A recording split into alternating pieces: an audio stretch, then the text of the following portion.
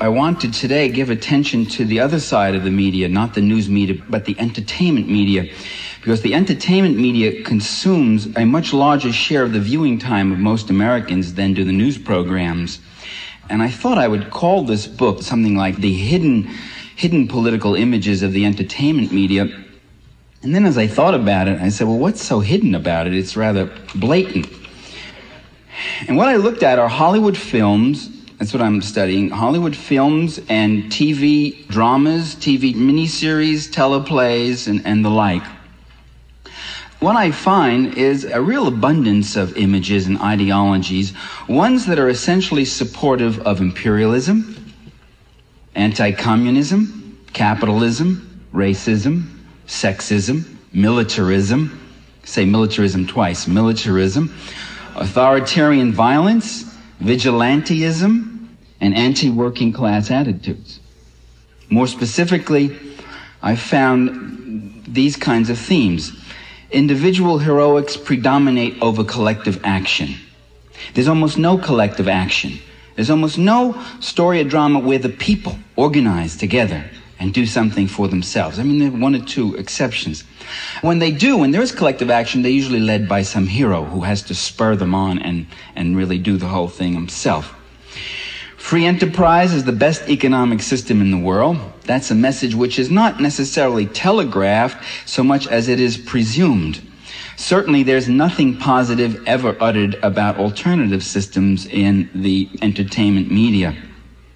Private monetary gain is a central and worthy objective of life, although those who are too wickedly greedy, the Dynasty guys and Dallas fellows, they can meet with disapproval. Sometimes business characters are insensitive to other people's needs because they're so busy with their business activities, but when properly apprised of the problems and such, they are suddenly capable of legendary acts of generosity, which I've never seen in real life, but I see on television dramas. Say, the kid needs the house, give it to him. They give the factory to Joe, he's a good guy, and all that sort of thing. Workers are beer guzzling, regular Joes, I mean, good-natured and all that, but really not very bright, incapable. If I was to say any one consistent stereotype I've seen about how blue-collar people are portrayed in the media, with the exception of certain films. By the way, everything I say, there are a few notable exceptions. With the exception of a film like Silkwood or A Matter of Sex or a few others, they're almost always incapable of leadership and of acting as agents of their own lives. One wonders really where labor unions came from. Labor unions are always up to not much good. They're rather insensitive to the needs of workers. Some years back, there was a TV program, Archie Bunker, All in the Family, which was supposedly against various forms of bigotry. And while it came out against the bigot, who was Archie Bunker, and made a little message statement against bigotry, every program practiced a bigotry of its own by portraying the working person as this goof and goon. And one of the big laugh lines in All in the Family was when Archie Bunker mispronounced a word, committed a malapropism, and the canned laughter would come on. That's not funny. There's nothing funny when somebody mispronounces a word. I mean, all you're saying is that he hasn't had the opportunity to have the education that some other people have had. But class bigotry is a very common form of bigotry, and it remains totally unchallenged, unlike gender bigotry or race bigotry, which at least is challenged today. The practices and forms of class bigotry go on in abundance in the media and remain unchallenged. Affluent professionals in almost all programs are considered much more interesting than blue-collar or ordinary service workers. There are many more of them as principal characters. Women and ethnic minorities are really not as capable, effective, or interesting as white males. Cop shows, the police and everyone else should be given a freer hand in combating the large criminal element in America, using generous applications of force and violence without too much attention to constitutional rights. In fact, in any number of cop shows, the cop will get up and talk about that Constitution isn't going to protect you, it's only me with my gun, and the hell with the Constitution. The ills of society are caused by individual malfactors and not by anything in the socioeconomic system. No. There are some unworthy persons in our established institutions, but they are eventually dealt with and set straight for the most part. U.S. military force is directed only toward laudable goals, or more often the goals are not even stated. It's just assumed that we've got to win this one. Nothing said about what kind of interests are involved. I mean, after all, why are people doing all this fighting and killing? It's a question that remains largely unstated. Western industrial and military might, especially the U.S.'s, has been a civilizing force for the benefit of backward peoples throughout the Third World. The United States and the entire Western world have long been threatened from abroad by foreign aggressors, such as the Russians, communist terrorists, Arab terrorists, and generally the swarthy hordes of less developed peoples. Those are, I would say, some of the general themes that come up again and again in any number of movies. And the last one is the one I want to focus on today. It's the paradigm of the wagon train versus the swarthy hordes. First enunciated very well by a marvelous article by Tom Engelhardt in the Bulletin of Atomic Scientists. It could be happening in the American Wild West. It could be in the Amazon jungle, the North African desert, the Sudan, the Transvaal, the South Pacific jungles, or Indochina. The scene is generally the same. There's a fort, or an encampment, or a wagon train, and inside that encampment are the human beings. They're white. They're human. They're warm, they're attractive, they talk, and they're nice. Outside come the swarthy hordes, the savages. They can be Indians, they could be Bushmen, they can be Arabs on camels and horses or whatever else. And they are the subhumans, and they are attacking the human beings. And the wagons form their circle, and the human beings know what to do. They level their guns and they begin to knock off, shoot, and kill these screaming savages who attack them. Why do the swarthy hordes attack the white people?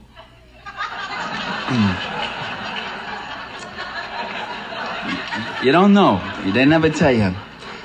Is it to protect their lands? Is it to protect their herds? Is it to protect their villages and their towns and their families and their children? No, it's just because they like to do that. That's their thing. They like to attack. And so they have to be killed. And by the way, it's not even bravery that they manifest as they charge in great numbers and get cut down in horrible numbers. This is not even bravery, although similar acts by whites would be portrayed as heroic. This itself is portrayed as a manifestation of the swarthy hordes, their fanatic, crazed way of wanting to bloodlust. Now, the trouble with this paradigm is that it turns the history of the last 400 years on its head. That it reverses the roles of usurper and usurped. It reverses the roles of victim and victimizer. It reverses the roles of those who were massacred and those who were doing the massacring. It was the European and North American civilizers, so-called, who went in there and destroyed the villages and destroyed their industries and destroyed their townships.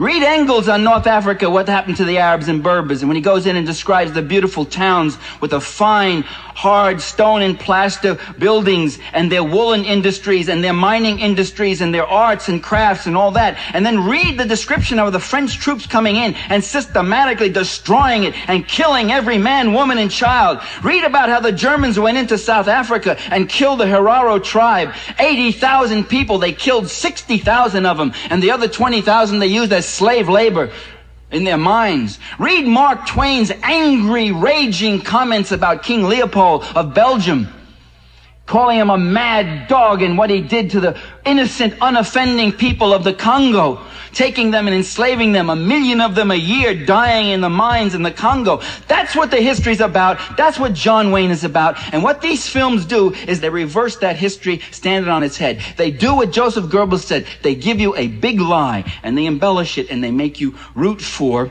the guys in the wagon train.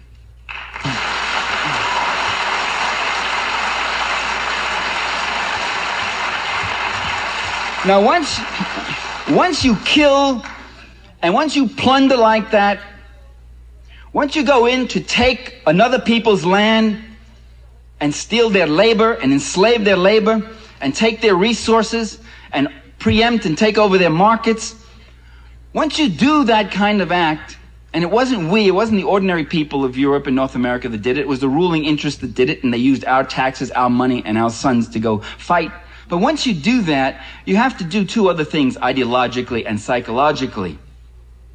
One, you have to deny the humanity of your victims.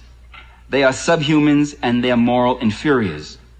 As John Wayne said in one of his horse operas in 1953, he said, "There's humans and then there's Comanches." A very clear message. He couldn't have said it better. There's humans and then there's Comanches. You're not killing human beings. You're killing these wild animals. By the way, you get the same quotes from Winston Churchill about the Afghanis. You can get the same quotes from George Washington about American Indians. And you can get them from any number of imperialists. The second thing you do is you must ascribe all your crimes to them. You deny your own inhumanity and you accuse your victims of doing to you what you have been doing to them all along. Sometimes imperialism can take on an endearing, tender note, though. I found one movie which I want to share with you. It was with little cutesy, adorable Shirley Temple. She was in the movie called, ready for this, Wee Willie Winkie, 1937. And she asked her grandfather, who's the British colonel. They're off there, way out in some place where the British have no business being. And she says, "Why are you mad at Koda Khan, leader of the, quote, warlike tribes?" The British colonel answers tenderly, "Oh, darling, we're not mad at Koda Khan. England wants to be friends with all her peoples. But if we don't shoot him, he'll shoot us." This is sort of the Pat Buchanan, Cap Weinberger approach to foreign policy.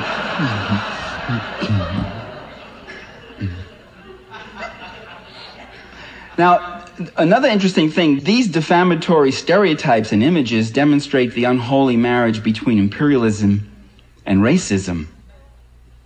Marx has a very fascinating quote, I've got it in The Sword and the Dollar, of British officers in the Sepoy Rebellion in India. It was a contemporary account. The officers said, "We hanged every nigger we found." In India, they're talking about India. They used the term nigger. "We hanged every nigger we found." I mean, every Indian they came across, they hanged him. The suppression was horrible. In South Africa, the people are called Kafirs. In the Middle East, ragheads. In Asia, slopes and gooks. Well, these terms, nigger, Kafir, slopes, gooks, this is a vocabulary of imperialism as well as a vocabulary of racism. And indeed, I'm not going to argue that imperialism is the cause of racism, but certainly imperialism is one of the biggest instigators and propagators of it. You have to finally define whole categories of people as different and inferior to justify what you're doing.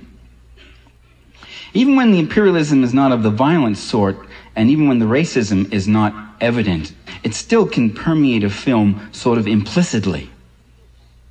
Take the case of how Hollywood has dealt with Africa. The Tarzan movies, I won't even say a word. They're so evident and so obvious. We'll just say the Tarzan movies. Okay, I've proven my case. But let's go on. Let's go on beyond Tarzan and let's take a more modern day effort. Finally, Hollywood, finally, in the 1980s, in the last 30 years, I've been waiting for an intelligent movie about Africa. There's 1,000 stories in Africa. There are stories of tribal conflicts, of generational conflicts, of urbanization, of cultural change, of labor struggle, horrendous, incredible level of labor struggle like nothing you see in North America, like nothing you see in Europe. 250,000 gold miners out on strike together, and they don't have computers and carpools and all that sort of thing. Incredible amount of discipline and organization and courage from a people who supposedly are not ready for self-government. 1,000 stories, 1,000 dramas that you can make. And so Hollywood finally makes a movie about Africa, and it's called Out of Africa. And what's it about? It's about an upper crust Danish literati whose major concern, it seems, is to hang on to her plantation and get it together with her beautiful blonde boyfriend, Robert Redford. That's what the story was about, played by Meryl Streep. And the Africans in Out of Africa, I kept looking for the Africans. And there they were, sort of around the edges, saying things like, "Is Sahib happy? Does Sahib want dinner now? May I do this for Sahib?" Addressing her reverently. And then Robert Redford comes along and he sets her straight, because he's kind of gone native a little, you know, and he says, "I want to show you my Africa, the real Africa." I said, "Hey, Here it comes, the breakthrough. And what does he do? He takes her up in the plane, and you see those same old aerial shots straight out of the Tarzan flicks of the zebra herds and the giraffes running along. Still no Africans. And I said, this is why they named it Out of Africa, because there's nothing in Africa about it.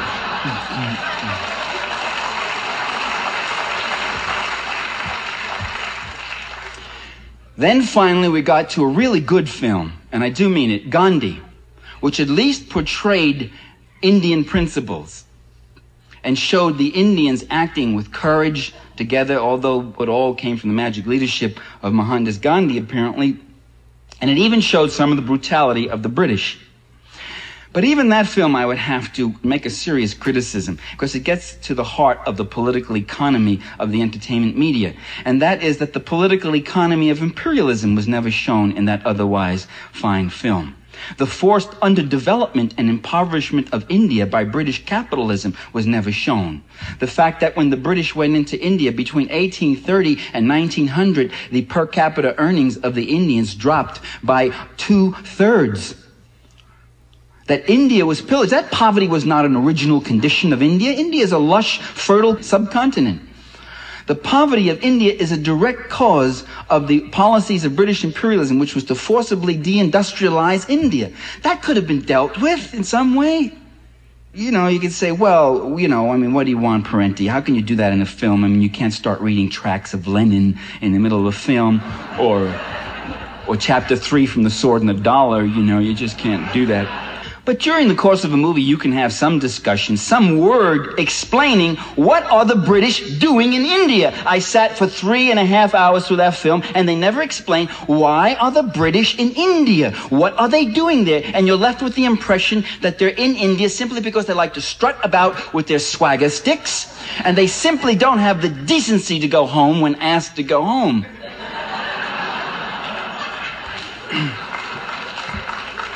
But in fact, very powerful British interests got very rich off the land, the labor, the resources, and the markets of India. A film that really deals in an uncompromising way, and in a very good way, it's not a particularly well-made film, but the script and the political content of it is terrific, was made in 1969. It deals with imperialism, the political economy of imperialism too, and that was called Burn, an Italian-French production.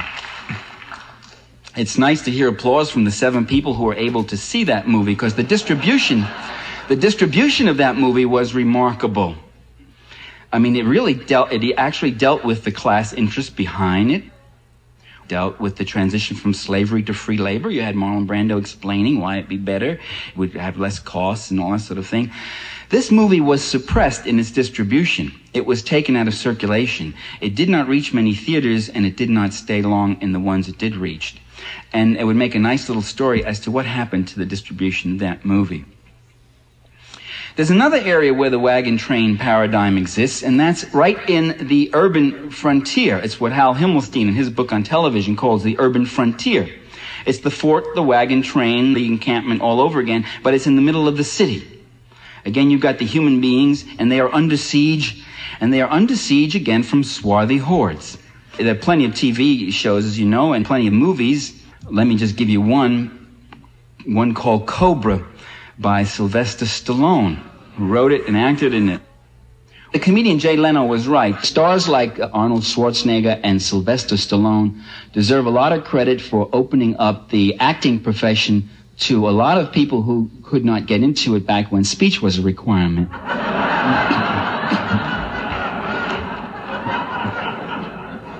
Cobra is, and by the way, this has been a standard character over the last 20 years, last 15 years or so, in films and TV series. He's a whacked out Vietnam vet, bitter, wounded, angry that he couldn't win it. He wanted to win it, and you didn't let him win it. So now he's a detective in New York, and he fights the whole gang, and they are trying to terrorize and take over the city or the country or the world. It's not clear. And so it's cowboy versus Indians, cowboy singular, cowboy versus Indians. And Cobra goes out there, and again the same thing, makes his talks about you pussyfooting with the Constitution and all these rights, and I'm going to do it my way, and I'll really take care of them. And Cobra doesn't believe in sissy things like arrest, trial, and incarceration. He just executes these guys. He just murders people, and one of the gang guys he captures, he douses him with gasoline, and then he lights a match. As he sets fire to the guy, he sneeringly says, "You have the right to remain silent."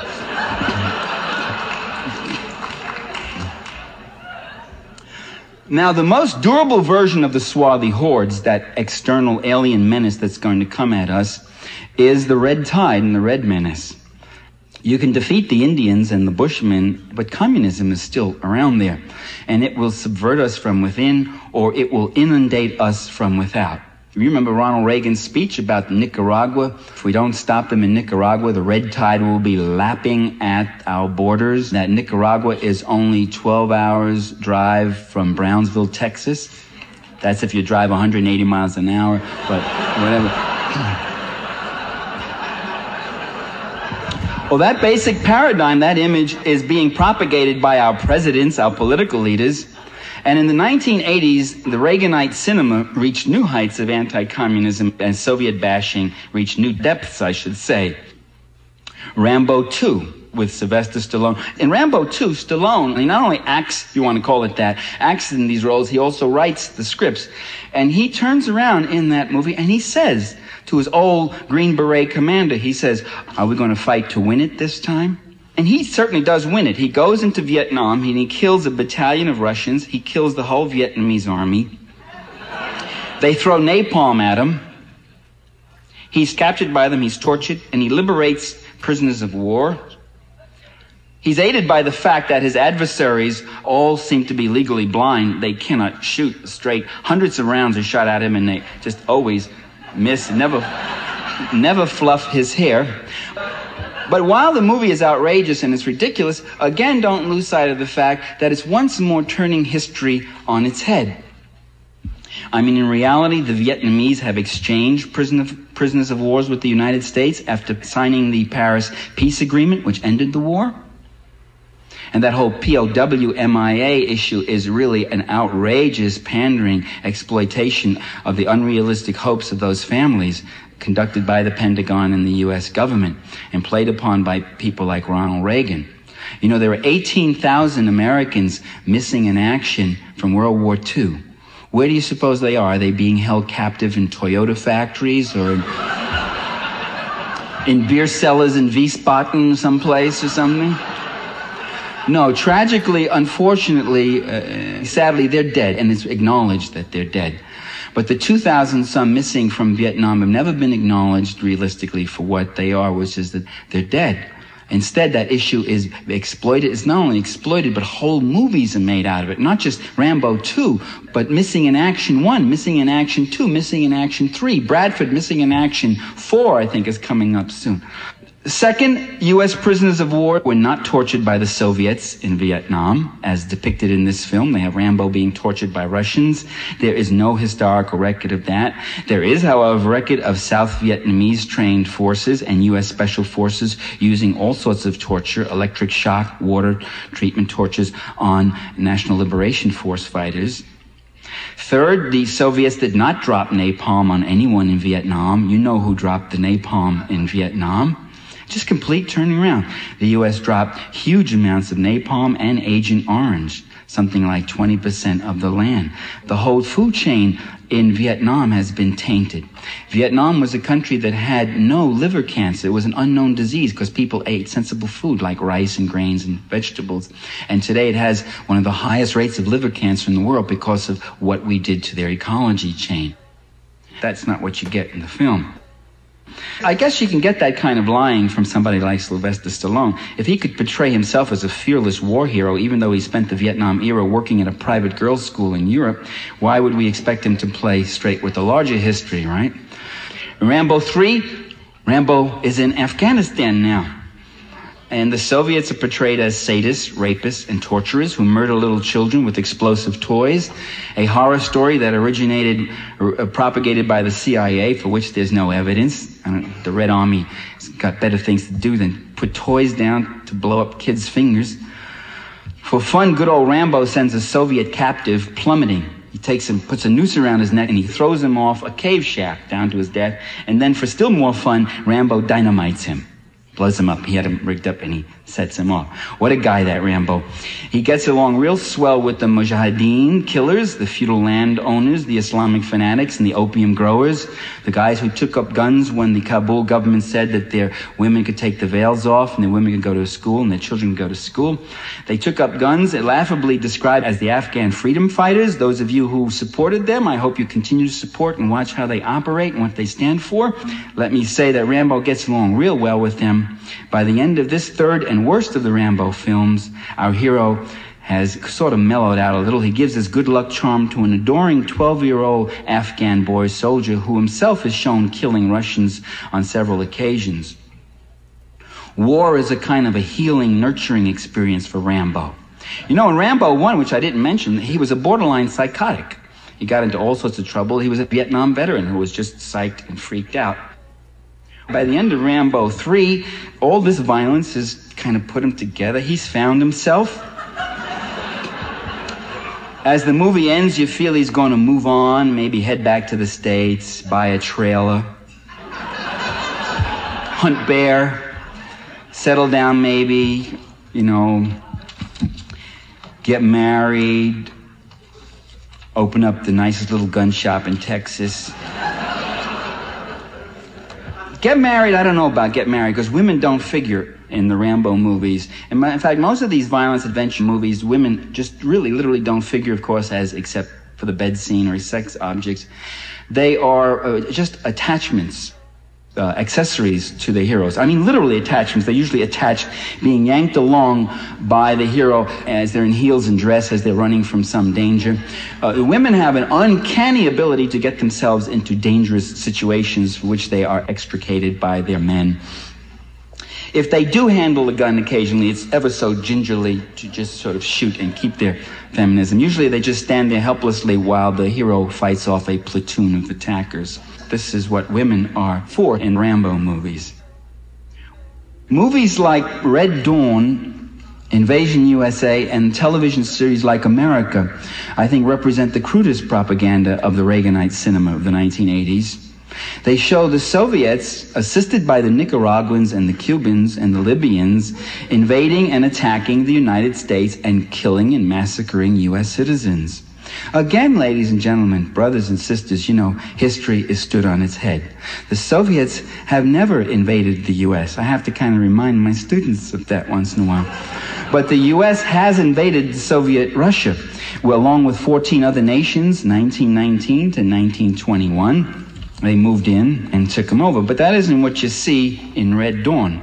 In Red Dawn, the Soviets, they have a nuclear attack on Washington, D.C. They wipe out Washington, D.C. because they are having troubles with their crop. They have crop failures and they're having famines. So they decide to take it out on Washington, D.C.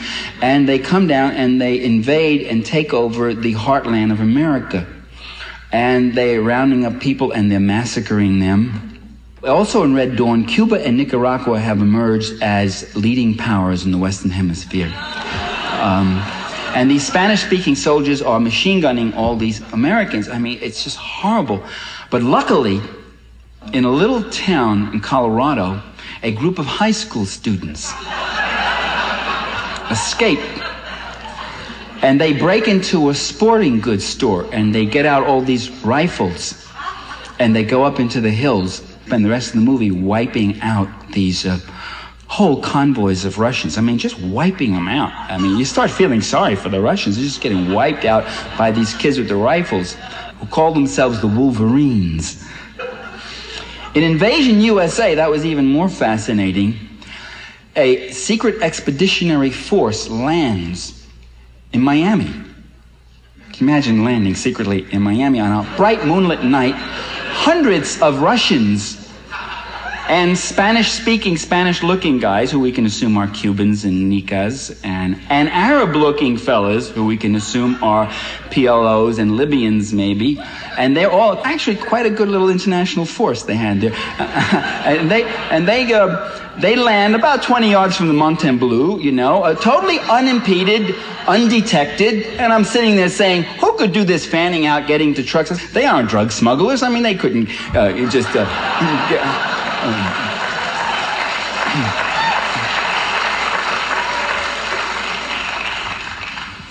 And they fan out and they infiltrate up the coast, and they start committing acts of terror which turn neighbor against neighbor, and neighbors against the police, and the police against the neighbors, and nobody knows what's going on. Nobody can understand how this is happening. Nobody can understand what the danger is, what it is they're confronting. Nobody except Chuck Norris, who single-handedly rallies some troops and wipes them out and saves America. Well, the Russians have never invaded the United States. I tell my students the United States has invaded Russia, and they say, what? What movie was that? What? The Nicaraguans have never invaded the United States. While that film was being produced and made and distributed and viewed, the United States was invading Nicaragua for the 9th time in our history. 7 of those times before there ever was a Soviet Union. The Cubans have never invaded the United States, but the United States has invaded Cuba in 1961 and has encircled Cuba and has oppressed that economy and done everything it could to destabilize that country with embargo, with political oppositions, with acts of sabotage. The Libyans have never attacked the United States, but the U.S. has attacked and threatened and harassed Libya on several occasions.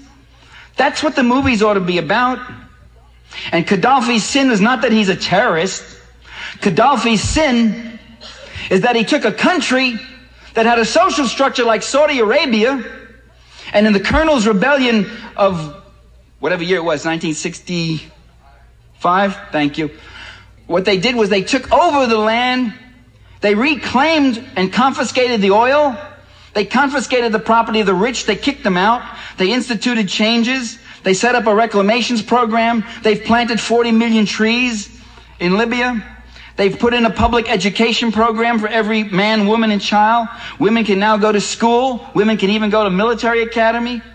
Gaddafi's real sin is that he's distributed income, that the Libyans have the highest per capita income and standard of living in the Arab world. And Gaddafi's real sin is that he's an anti-imperialist.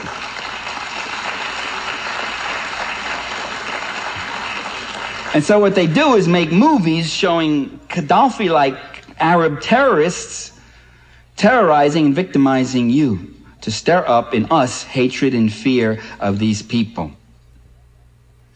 Well, you can say, well, you know, that's the way it is with the masses. Luckily, I'm not affected by that stuff. Well, Jeffrey Schrank did a very interesting study in one of his books. He pointed out that 90% of all TV viewers think that we are not affected by advertisements. He also pointed out that the same 90% buys roughly 90% of the products that are advertised on television. And while we might think it is always other people being manipulated by these images and these sales appeals and these shows, the truth might be something else. Another investigator, Jerry Mander, in Mander's book, The Case Against TV, he argues that the media images are in a certain way irresistible, in the sense that our brains absorb them regardless of how we may consciously regard such images. So you may consciously be watching this thing and saying, isn't this ridiculous, isn't this something? But these images are going into your head. They're going into the other side, while this side of the brain is saying, isn't that awful? This side is absorbing it. Children, for instance, if you want to see how it works, look at children. You've got to carefully talk to a child and convince the kid that this isn't real life, that don't worry, that didn't happen. They really don't have an innate capacity to distinguish between real and unreal images. Only as they grow older, after repeated assurances from their elders, they begin to understand that the stories and the characters on the big screen or the little screen really don't exist in real life. In other words, their ability to reject media images as unreal has to be learned. It's a learned ability. Their innate predisposition is to accept those images as real. Now, Mander argues further. He says the problem doesn't stop there. Even as adults, when we consciously know that a particular movie, TV is fictional, we still, quote, believe it to some extent. That as we accumulate these impressions, and these impressions lead to beliefs about the real world. Our unconscious mind does not distinguish between the images we got from real experience and the images we got from a secondary environment like movies and TV. The mind doesn't work that way. Listen to what the African-American writer Ellen Holly has to say. I want to quote her at length because it's worth it. The way we are perceived by this society affects the most basic areas of our lives. When you apply for a job, the interviewer in personnel reacts to you not only in terms of who you are, but also in terms of who he thinks you are. There are countless images floating around in his head, and many of them are traceable to the media. You may sit in front of him as a neatly dressed, intelligent female who would do an efficient job. But if he's been fed one stereotype too many, he may look and see not you, but Flip Wilson's Geraldine goofing on the job, painting her fingernails, and calling up a boyfriend to chat on company time. If so, for all your qualifications, you're not the one who's going to get the job. Black teenage unemployment runs as high as 40% in some of the more deprived communities. I don't think it helps black teenagers get hired that the television box portrays them to the nation and to potential employers almost exclusively as vicious little hoods ready to rip off anything in sight, or as goof-offs and clowns. Again and again I have seen black actors turned down for parts because they were told that they did not look the way a black person should or sound the way a black person should. What is this business of should? What kind of a box are we being put into? I have seen black writers told that the black characters they write about were not believable because they were too intelligent. Well, look, we're giving the people what they want, the argument goes. This is a popular culture. Let me make two arguments to that. One, the polls show otherwise. They show that, in fact, people are watching more television but enjoying it less. That substantially high percentages say they think it stinks. Most people at best say that TV is either not very interesting or mildly interesting. Only a small percentage think it's really terrific and they really find it great. It's called popular culture. In fact, most of it is done for sponsors, and most of these producers really go on the hunches they have, what they talk to their colleagues and their neighbors and all that sort of thing. And it's not popular culture. Popular is an adjective for the populace, meaning the people, something that comes from the people. This media culture doesn't come from the people. It's not a people's culture. If anything, the mass media have undermined, preempted popular culture. The folk arts are gone, folk crafts are in decline, community recreation, community forms of interaction. When people talk, often they talk about not their experiences, but about TV experiences and celebrity characters. The image environment is a highly fabricated, controlled one. It's dominated by multi-billion-dollar multinational corporations. They are the ones who produce and fabricate and feed this culture to us. They not only have a preeminent influence over the quality of the food we eat, the air we breathe, the water we drink, but also now the forms of recreation that are available, and even the very images we put in our heads. It's argued that demand creates supply. We're giving the people what they want. If they didn't demand this, they wouldn't get it. The people want it, so we give it to them. But quite often, as you know, it's supply that creates demand. People watch what's on television because that's the only thing that's on television. They go to junk movies because that's what the movies are. Rambo 3 opened up in 2,175 movie theaters in America. That's supply right there. That's giving you a whole hype that's going on for weeks before it opens up. That's getting people activated to get them to come see this movie, which, by the way, was a flop. It was a box office flop. Burn opened up about 40 movie theaters around the country and didn't last very long. So you could say people don't want to see Burn, they want to see Rambo. No, people aren't given a chance to see Burn. They might have found it very interesting. They might have found it very intriguing. What I'm saying, brothers and sisters, ladies and gentlemen, is that capitalism is not only an economic order, it's a social and cultural order. It extends its influences into all of our life activities. You've heard about the movement to take back the night. Take back the night. Women talking about the right to walk safely on the streets at night. A very good movement. We also need a movement to take back our sight. We need to take back our culture, our institutions, the fruits of our labor, the intelligence and development of our children, the control of our own mental images, our own recreational and free time. We need to organize. We need to agitate against the garbage we're being fed. We need to support things like KPFK Pacifica and FAIR. We need to boycott these major media. We need to denounce them. We need to openly attack them and pressure them and organize against them. We've gotten rid of Step and Fetch It. We got rid of Amos and Andy. We got rid of Sambo. Let's get rid of Rambo now.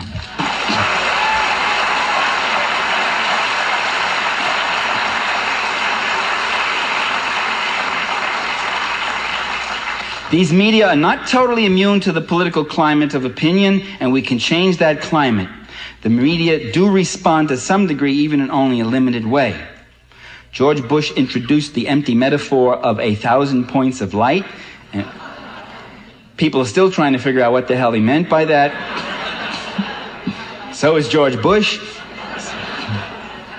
But there are, ladies and gentlemen, there are 1,000 points of light. The very points of light that Bush is trying to douse. And that's the people awakening. Bush said in his State of the Union message, said people are still suffering from the Vietnam Syndrome. Well, the Vietnam Syndrome was people raising questions about the war. And then they began to raise questions about the leaders who produced this war. And then they began to raise questions about the system that produced the leaders. And so it is today. People are catching wise to imperialism. And one of the greatest bulwarks against direct U.S. intervention is the fact that U.S. public opinion prohibits it and will not go for it. The people are organizing and demanding a better deal at home and abroad. 1,000 points of light have become 10,000, 100,000, 1 million, 10 million, all over this world, all over the world you can think of, from Palestine to Central America, to Asia, to Africa, to Southern Africa. People are struggling. And right here in the U.S. itself, right in front of the Pentagon, people are struggling. The struggle for democracy goes on. Don't ever be discouraged. No Sylvester Stallone or Chuck Norris can turn that around, nor can their more fictitious counterparts, Ronald Reagan and George Bush, turn it around.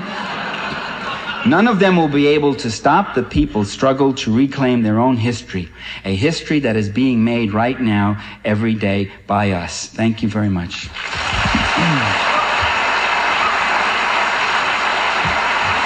We have just 10 minutes for questions, so if you will come to the microphones, and we'll start over here. Thank you, Michael. You didn't mention the film Cry Freedom, which was universally attacked by the syndicated critics because it was not about Steve Biko. Was it blackballed because it didn't go far enough or because it went too far? I had long discussions with people about Cry Freedom, and I came to the conclusion that, yeah, there was that racial bias. In fact, I mention it in the book I'm writing now, that there are blacks in South Africa getting tortured, and you just see that peripherally. The white family is put under house arrest, and you're in the house with them. Shown from the perspective of this white family. Maybe you got to do that to reach white audiences and get them to see palpably how this kind of system oppresses black people and even those whites who might have a conscience about good and evil. That movie didn't get a mass distribution because movies of that kind simply will not get that kind of distribution.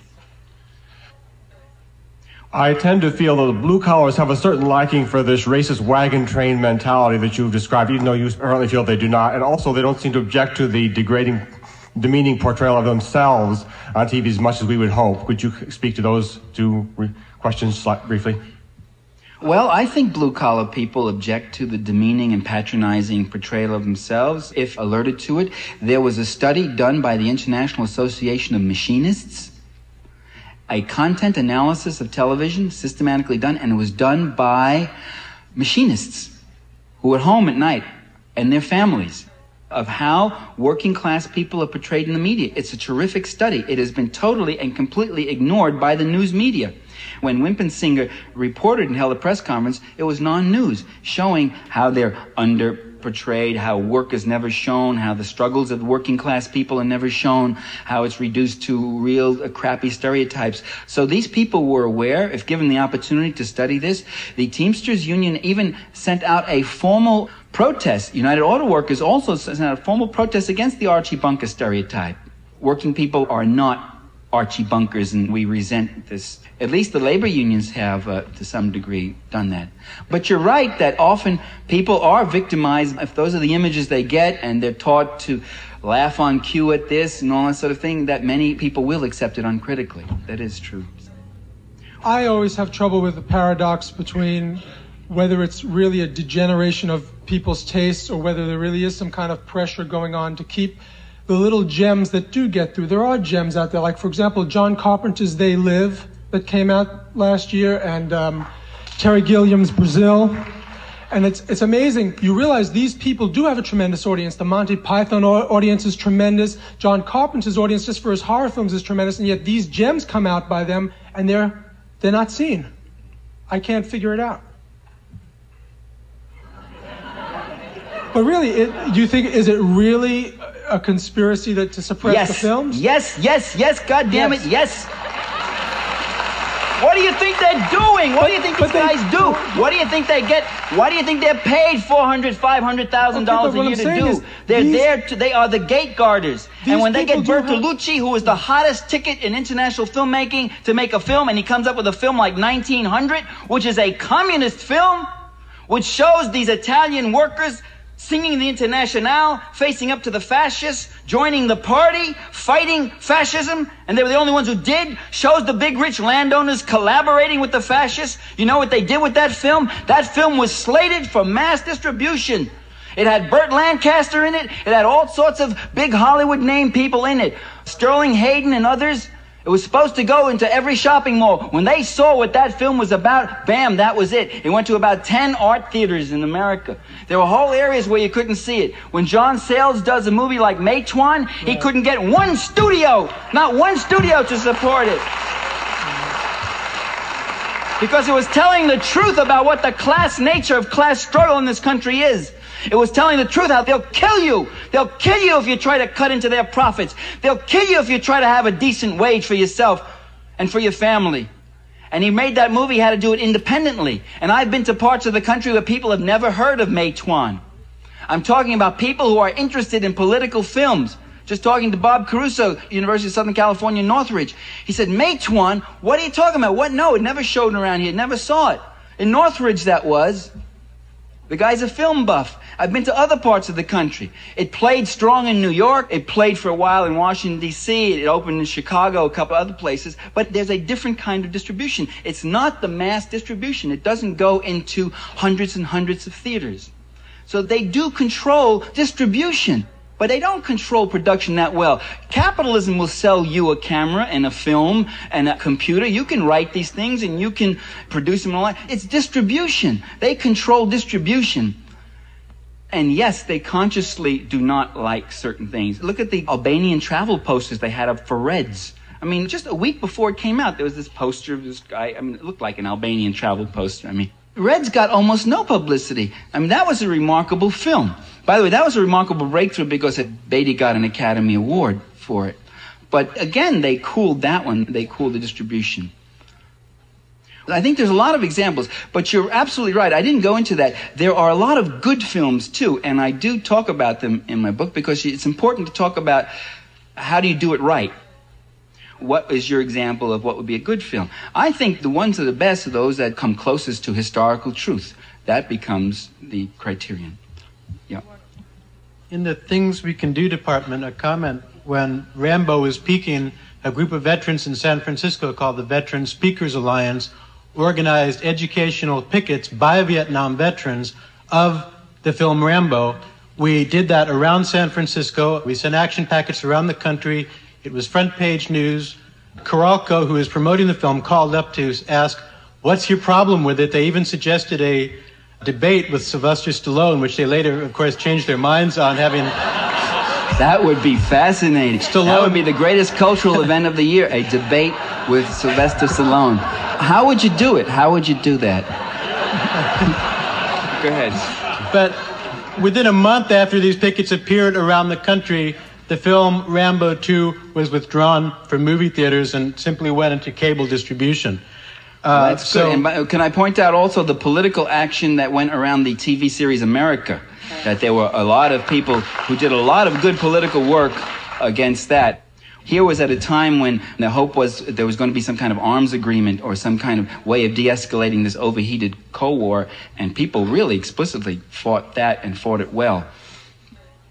So I wanted to suggest that a lot of veterans now are going into high schools, because if you go to a Rambo film, it's almost all adolescent teenage boys that are seeing it.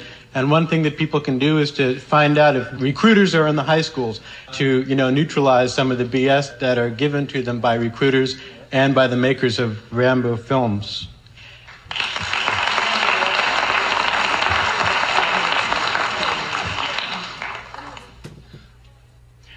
Could you go into deeper how they control distribution and how they suppressed the distribution of the 1969 Italian... The movie 1900? The Byrne film. I don't know. That's a story I still would like someone to come up with. I haven't researched it. Or I can tell you my own personal experience with Byrne. I was living in Burlington, Vermont, and it opened on Thursday. And the new film always comes in on a Thursday. It goes from Thursday to the following Wednesday. And it opened on Thursday. I said, Byrne, I want to see that. I really want to see that film. And I went on Friday, and it was gone. It was closed. The manager had pulled the film off. Now, that's from only one place, but I later heard in other places that it didn't run a week, or it never came, or a poster would be up, it's coming, but then it never appeared. That was the more common thing, that it was supposed to come, but then it doesn't come. Some of the suppression is carried out by the media, by the gatekeeper critics. Conservative critics like Gary Arnold, for years in the Washington Post, reduced the cinema in Washington, D.C. to imbecile stuff. The guy was a conservative, really. Any film that had any feminist values in it, any anti-military values, any political content of any kind, he would just pan it, rip it apart. And he would always say, plot unresolved, characters weak. Well, I mean, quality films, too, like Gaijin. You ever see that one, the Brazilian-Japanese film about the workers in Brazil? You didn't see it. You didn't see it. It was a great film that should have opened in 2,000 theaters. It was a story about Brazilian, Japanese, and Italian workers in Brazil in the early part of the century, and how they'd been brought in, immigrant workers, and the struggles they went through and what happened there. He just ripped that apart. It lasted a few days. All my friends say, that's a lousy film, I'm not going to go see it. I said, go see it, go see it. So quite often in your media, your back pages are more rigorously controlled even than your front pages. That was true of Time magazine. Henry Luce used to check out the back pages and make sure which books were going to get reviewed, which movies, how, what was going to be said about them. They know very well that that's popular, that that's reaching millions of people, and they want to be clear as to what images you get and don't get. And there are ideological controls as to who becomes a movie critic and who doesn't in the mainstream media. Might make a nice edition of Extra, or at least a story in Extra, about who reviews these movies and why and how and what kind of things they like and don't like. Thank you very much.